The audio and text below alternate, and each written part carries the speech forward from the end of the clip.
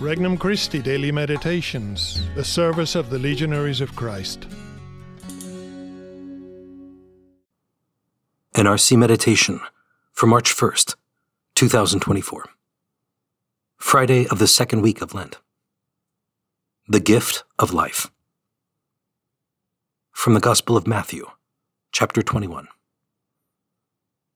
Jesus said to the chief priests and the elders of the people, "Hear another parable. There was a landowner who planted a vineyard, put a hedge around it, dug a winepress in it, and built a tower. Then he leased it to tenants and went on a journey. When the vintage time drew near, he sent his servants to the tenants to obtain his produce. But the tenants seized the servants, and one they beat, another they killed, and a third they stoned. Again he sent other servants, more numerous than the first ones, but they treated them in the same way. Finally, he sent his son to them, thinking, 'They will respect my son.' But when the tenants saw the son, they said to one another, 'This is the heir. Come, let us kill him and acquire his inheritance.' They seized him, threw him out of the vineyard, and killed him. What will the owner of the vineyard do to those tenants when he comes?"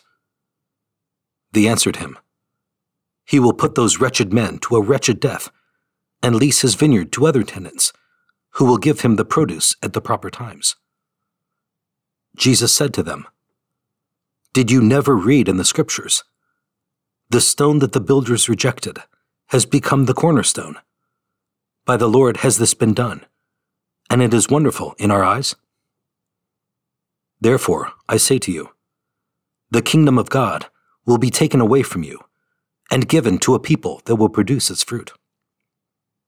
When the chief priests and the Pharisees heard his parables, they knew that he was speaking about them. And although they were attempting to arrest him, they feared the crowds, for they regarded him as a prophet. Introductory Prayer. Lord, though I cannot see you with my eyes, I believe you are present to me now, in my innermost being, and that you know me far better than I know myself. I also know that you love me much more than I love my own self. Thank you for loving and watching over me, though I don't deserve your love. In return, I offer you my sorrow for my sins and my hopes to love you more each day. Petition. Sanctify me in my work, Lord. May it bring me closer to you. First reflection. God entrusts us with what he values. It's one thing to purchase an already functional property. It's quite another thing to purchase a rundown property and fix it up yourself. Once tidied up, the latter is worth much more to you. It has become the fruit of your sweat and blood. It is not simply a possession. It is a part of you. In today's gospel, the landowner purchased the land and did the work himself to set up the vineyard before he handed it over to the tenants. When he entrusted it to them, he was not simply looking for a profit, but for someone to manage his vineyard. He valued it greatly enough to risk the life of his son. Christ has established his vineyard, the church, and put it into our hands. Christ pays us the compliment of entrusting us with his work, with what he values. He not only gives us a job to do, but mysteriously puts the eternal salvation of other souls in our hands. Second reflection.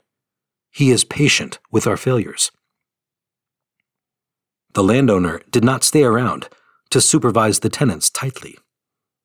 He did not even lay down rules or specify methods of cultivation. The master left the tenants to do their job as they saw fit. God is not a tyrannical taskmaster. He knows that laboring in his vineyard is hard work. At harvest time, the master sent messenger after messenger. He did not become irate or condemn the tenants after one messenger had been abused and another mistreated. Rather, he sends them his Son.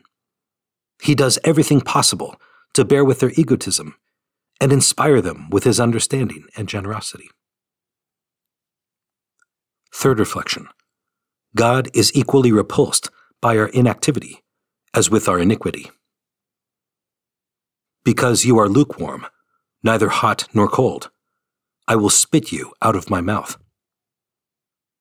The graver sin for the Pharisees was not what they decided, but rather their selfish and blind sterility in choosing not to decide.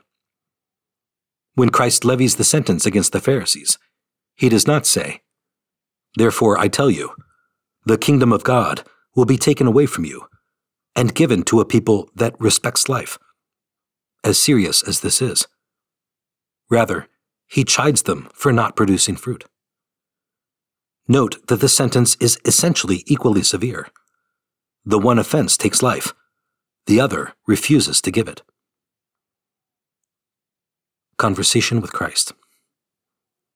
Lord Jesus, your hands knew human labor, and you sanctified your life and the lives of those around you through your toil.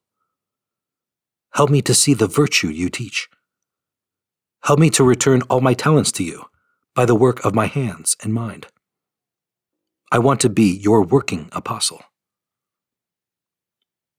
Resolution: I will accomplish today an apostolic task that I have been putting off.